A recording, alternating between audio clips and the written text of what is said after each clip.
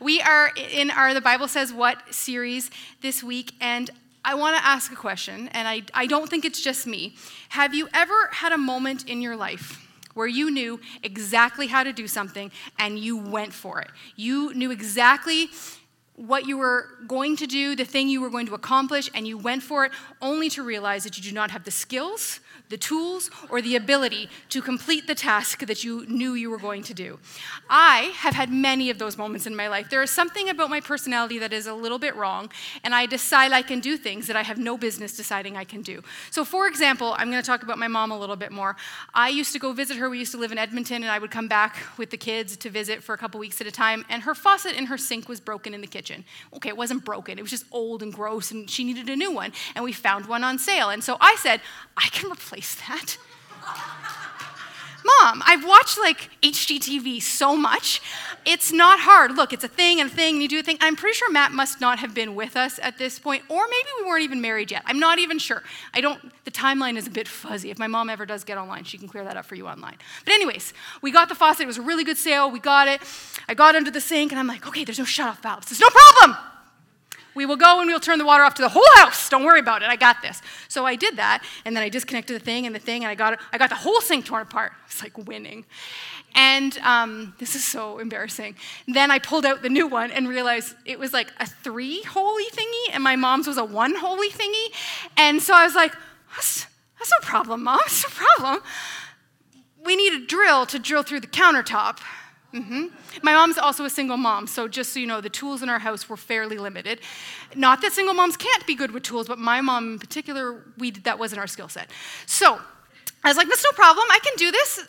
We have a drill, right? And my grandpa helped us with a lot of things, and normally he would swoop in to rescue me at this point, but I don't know where he was, so he wasn't swooping in to rescue me. So the entire water is shut off in our house. There is no way to turn it back on until we reinstall the new tap because I have destroyed the old one in my super skills. And so we had to phone a friend. And we had to call my mom's best friend's husband to come and be like, hey, Rob, would you just come? Erin thought she could do a thing that she couldn't do, and now we can't do it. We had to cut pipes. We had to install things. We had to drill things. Anyways, at the end of the day, my mom had a beautiful new faucet in her kitchen, and it wouldn't have happened if I hadn't decided I could do it. So at the end of the day, I still claim some of the responsibility for my mom's beautiful new tap. But this is a story that plays out over and over again. You can ask my husband. I do this all the time. I decide I can move furniture that I can't move, and then it's halfway somewhere, and then I'm like, anyways. Anybody else? Is there anybody else like this out there? I see some hands. Okay, great. I'm not alone. You may be wondering why I decided to tell you this story besides its comical value. It reminds me a little bit of the passage that we're going to read today from Mark 9. Or if you want a quick summary, it goes also a little bit like this. The time some of the disciples thought they could do something only to find out they couldn't and they had to phone a friend. That's where this all came together to me. Let's read together from Mark chapter 9, 14, starting in verse 14. No, yes, I'm right. When they came to the other disciples, they saw a large crowd around them and the teachers of the law arguing with them. As soon as all the people saw Jesus, they were overwhelmed with wonder and ran to meet him. What are you arguing with them about? He asked. A man in the crowd answered, Teacher, I brought you my son who is possessed by a spirit that has robbed him of speech. Whenever it seizes him, it throws him into the ground. He foams at the mouth, gnashes his teeth, and becomes rigid. I asked your disciples to drive out the spirit, but they could not. You unbelieving generation, Jesus replied, how long shall I stay with you? How long shall I put up with you? Bring the boy to me. So they brought him. When the spirit saw Jesus, it immediately threw the boy into a convulsion. He fell to the ground and rolled around foaming at the mouth. Jesus asked the boy's father, how long has he been like this? From childhood, he answered. It has often thrown him into a fire or water to kill him. But if you can, do anything. Take pity on us and help us. If you can, said Jesus, everything is possible for one who believes. Immediately, the boy's father exclaimed, I do believe. Help me overcome my unbelief. When Jesus saw that a crowd was running to the scene, he rebuked the impure spirit. You deaf and mute spirit, he said, I command you, come out of him and never enter him again. The spirit shrieked, convulsed him violently, and came out. The boy looked so much like a corpse that many said, he's dead. But Jesus took him by the hand, lifted him to his feet, and he stood. After Jesus had gone indoors, his disciples asked him privately, "Why couldn't we drive it out?" And he replied, "This kind can come out only by prayer." There are a few housekeeping items I'd like to clear up as we jump into this passage. First of all, some of you might remember the end of that verse a little bit differently. If you're like me, when I grew up reading this in my NIV, the end said, "This kind can come out only by prayer and fasting." Is that how some of you are more familiar with that verse? Yes.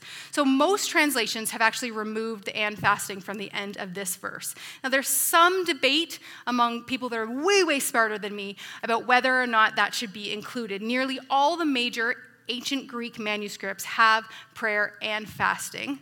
But most commentators believe that the earliest, which is what we always try and go for, the earliest and the best manuscripts do not include "and fasting." And they say it shouldn't be included because they can argue for explanation because of the emphasis the early church placed on fasting. For the Jewish people and the early church, fasting was a natural part of their life and their culture. It's what they did. The words prayer and fasting just went together. If you said prayer, you said "and fasting." It was a roll of the tongue. So these "and fasting" could have been added as the translations went, just because it was such a natural assumption that it should have been there. They were so closely linked together that it was just natural for them to be there. Removing "and fasting" from this, I want to be clear, doesn't remove the importance of fasting in the believer's life. They didn't remove it because they didn't want anybody to fast anymore. They removed it so that we could be as accurate as possible to the original manuscripts of the Bible. There isn't extensive teaching about fasting in the Bible, but we do know that it's an important spiritual discipline. We know that Jesus himself fasted it says in, where does it say that? In Matthew 4:2, that Jesus himself fasted 40 days and 40 nights. And we know that Jesus says in Matthew 6:16-18, "When you fast, do not look somber as the hypocrites do, for they disfigure their faces to show others they are fasting. Truly I tell you, they have received their reward in full. But when you fast, put oil on your head and wash your face, so that it will not be obvious to others that you are fasting, but only to your Father who is unseen, and your Father who sees what is done in secret will reward you." Not if you fast, but when you fast. The assumption by Jesus was that the believers would be fasting. And when you do it, you don't mope around and say, "I'm so hungry. I skipped lunch today, and I prayed." It's not the point. You do it between you and the Lord. You do it quietly. It says here, you put oil on your face and you brush your hair and you look as good as you possibly can. I always believe that if you're having a day that you wake up and you didn't sleep the night before and you're super tired, wearing your jogging pants to work is never the answer. Putting on your nicest clothes, doing your hair, doing your makeup, for those that wear it, always puts you in a better frame of mind when you're already tired to start with. I think this is also goes with that. When you are fasting, you are to look put together so that between you and the Lord, that is our instruction for fasting.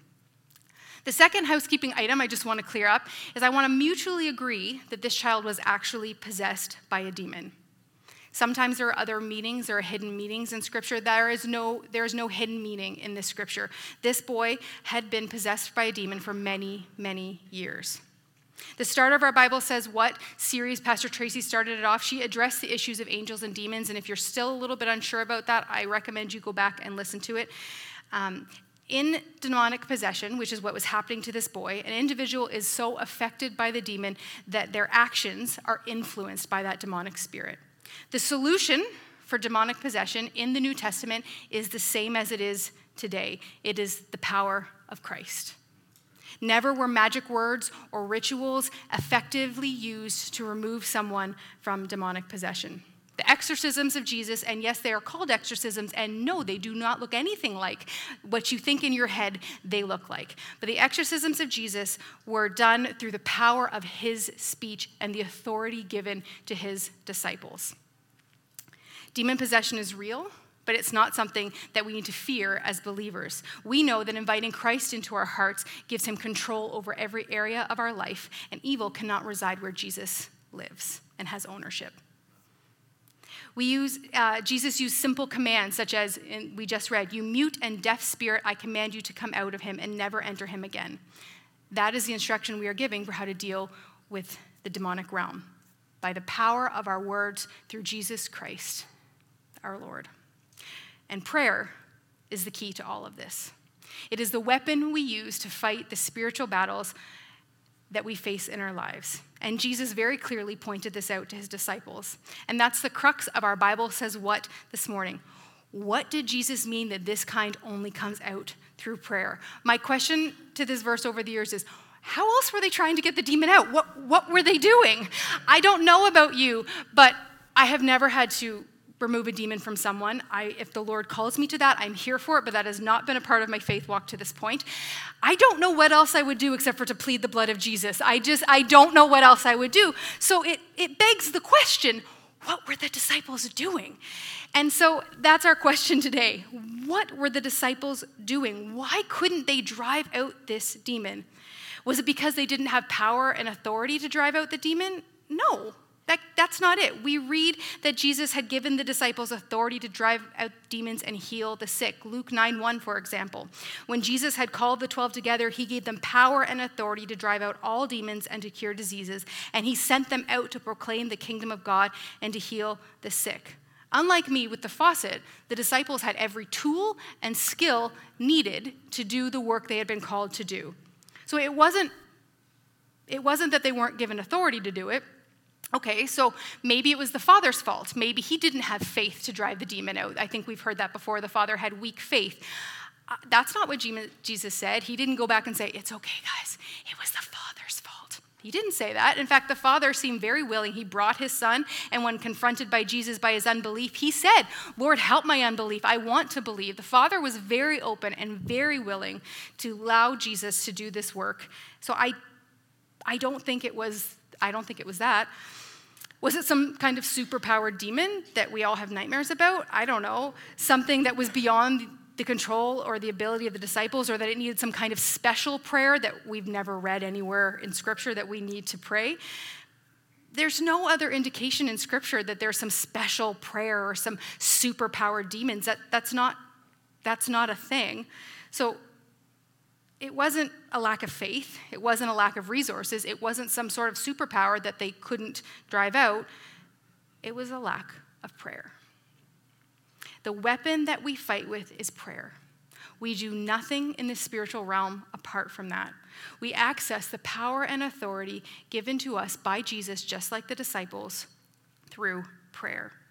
There is a connection between prayer and the power of God moving. One commentator says it this way: prayer precedes power. I love that.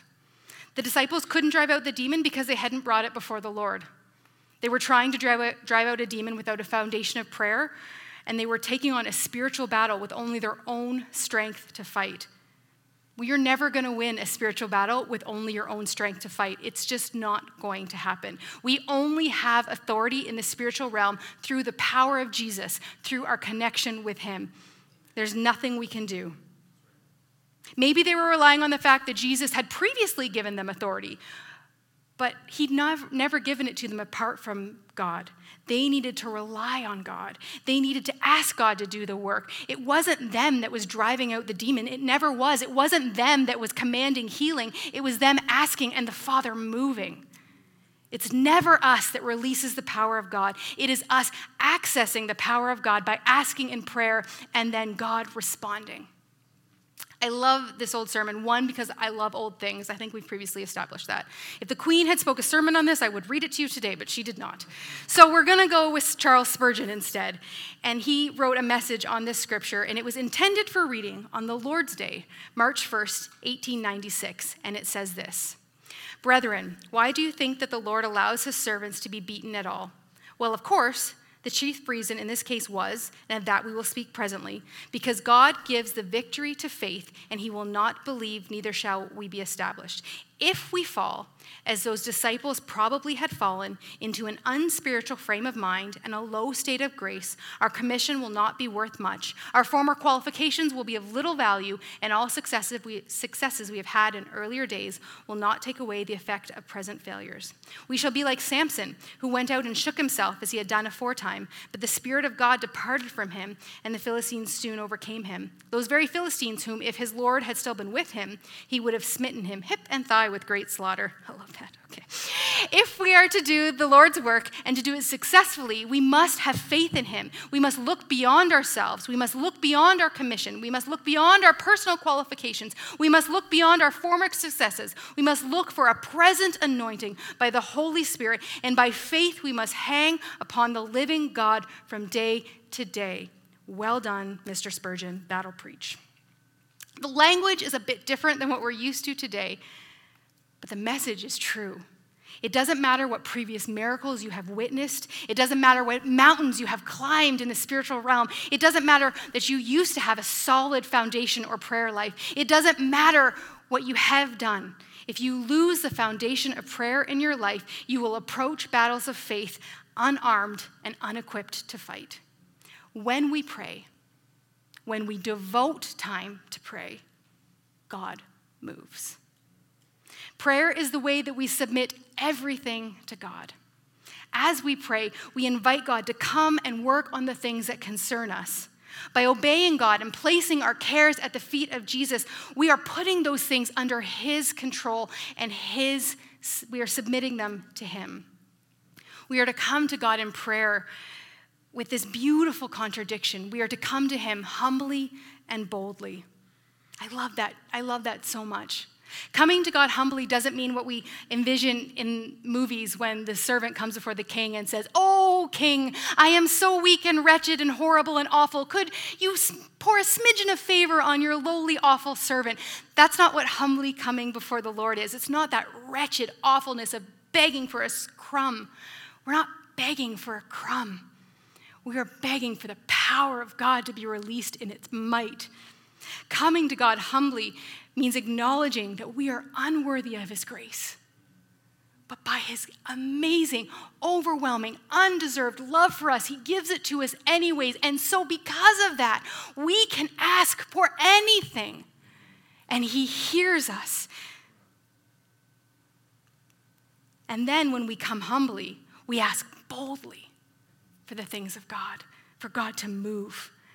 You ask him to boldly release power in situations and circumstances that are beyond your control. You ask him to boldly pour out his power over your family, at your work site, over your loved ones that don't know Jesus. You come with the understanding that you can't, but he can. And it's no longer a beautiful contradiction, but it's a beautiful complement. They complement each other. And it's so beautiful when you can understand the humility and the boldness that marry together to give us the ability to come to God. The Bible study Kingdom Warfare that we did last September was excellent, and I highly recommend you read it if you haven't already.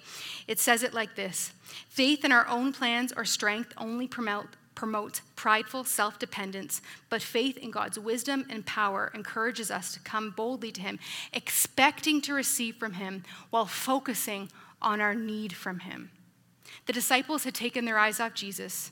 They were trying to bring that demon out in their own strength and their own ability. They weren't recognizing their need for God. They didn't ask, so God didn't move. How many times in our life can we say, "I didn't ask, so God didn't move"? Go back, look through it. Are there times in your life where you thought God had forgotten you, and you can go back and say, "Did I ask?" I bet you there are times that is true. The disciples had taken their eyes off Jesus. A life of prayer and fasting sets us up to see the power of God move. Although most scholars agree that fasting likely wasn't included in these earlier manuscripts, there is a reason why it was added. Because prayer and fasting, as the early church already knew, go hand in hand. The bold humility of prayer, coupled with the sacrificing focus of fasting, does something in the spiritual realm. I don't understand it. Maybe someday when I get to heaven, I'll ask Jesus and he'll explain it to me. But those two things see power move.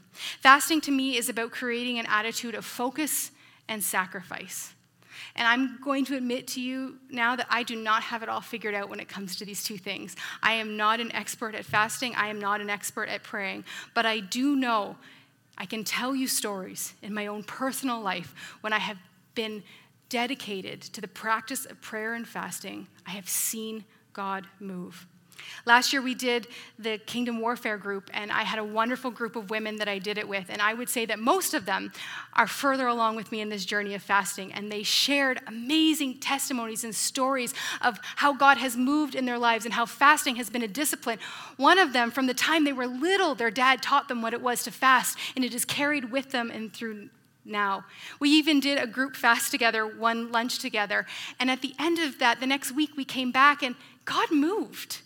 We saw God move because we were willing to sacrifice our own needs, our own desires, our own wants, and put God in the place of those things. You may say, but Pastor Aaron, I'm terrible at fasting. And I will say, yeah, me too. It's hard. Okay. Do you not do things because they're hard? I tell my kids all the time, we don't not do things because they're hard. We just then try harder. I don't know, that sounds terrible, but I do say that to them. Fasting is something you do when the Holy Spirit prompts you to do it for specific times, for specific circumstances and situations, but there is also something powerful about patterned fasting, creating structures in your life that allow you to make fasting a regular part of it. Whether you join us once a month as a starting point, on Wednesdays we fast and pray together after Deep Roots, or you find another way to make it a part of your life, there is power in it. In the same way that time spent in silence and solitude allows you to hear the voice of God, regular times of fasting creates opportunities to submit your desires and to lay them before the throne. The best way to get better at fasting is to fast. There are things in life that you can understand intellectually, that you can read all of the research, all of the documents, all of the things about, and you can understand it, but you will never truly know it until you do it. I can read everything there is to know about jumping out of a plane. I'm never going to understand skydiving because I'm never going to do it. That's just true. You will never fully understand fasting until you make it a regular part and practice of your life. There is power in it, and it's not a magic key to unlock some closed doors of healing and provision. It isn't manipulation. Some people would say, oh, you're just trying to manipulate God. No, it's not a manipulation. God, I prayed and I fasted about this one, so you go ahead and do that thing I need done. It's about positioning ourselves before the throne through prayer, through focus and sacrifice, which is fasting. And by asking for God's power to be released through bold humility in prayer. Fasting and prayer are more than a thing we do. They should be a lifestyle we embrace. Like Jesus, we need to withdraw to quiet places and pray. In Luke 5:16, we read that Jesus withdrew to a quiet place and prayed. To me, a quiet place just means somewhere without distractions, somewhere that you can focus in on God. There is a time and a place to withdraw. And I would suggest to you that it needs to be set up as a regular, ongoing habit before the Lord. There just isn't another way around it. I would really love there to be one, but in my own spiritual life, I have never found success when I have not dedicated time to prayer and fasting. Through prayer, God releases his power in direct correlation to our surrender, our bold humility, and the intercession we bring before him. Not because he needs us to release his power, but because he invites us to it. God doesn't need us to bring the needs before him. He's not unaware of your need. You aren't bringing some grand revelation to him that he didn't know about when you pray. That's not really how it works. God knows your needs more intimately than you know them, but he invites you to partner with him through prayer. Again, I go back to Kingdom Warfare, which says it so well. God is fully able to take action toward others by his own sovereign will and supply, bypassing our role in prayer completely. But the amazing fact is that he hasn't and he doesn't. Instead, his sovereign choice is to act only in response to the prayers of his people. He not only invites our partnership, he insists upon it. You are invited to partner with God through prayer. The truth of it is, if you go back historically through time and time back, the power of God moves when his people pray.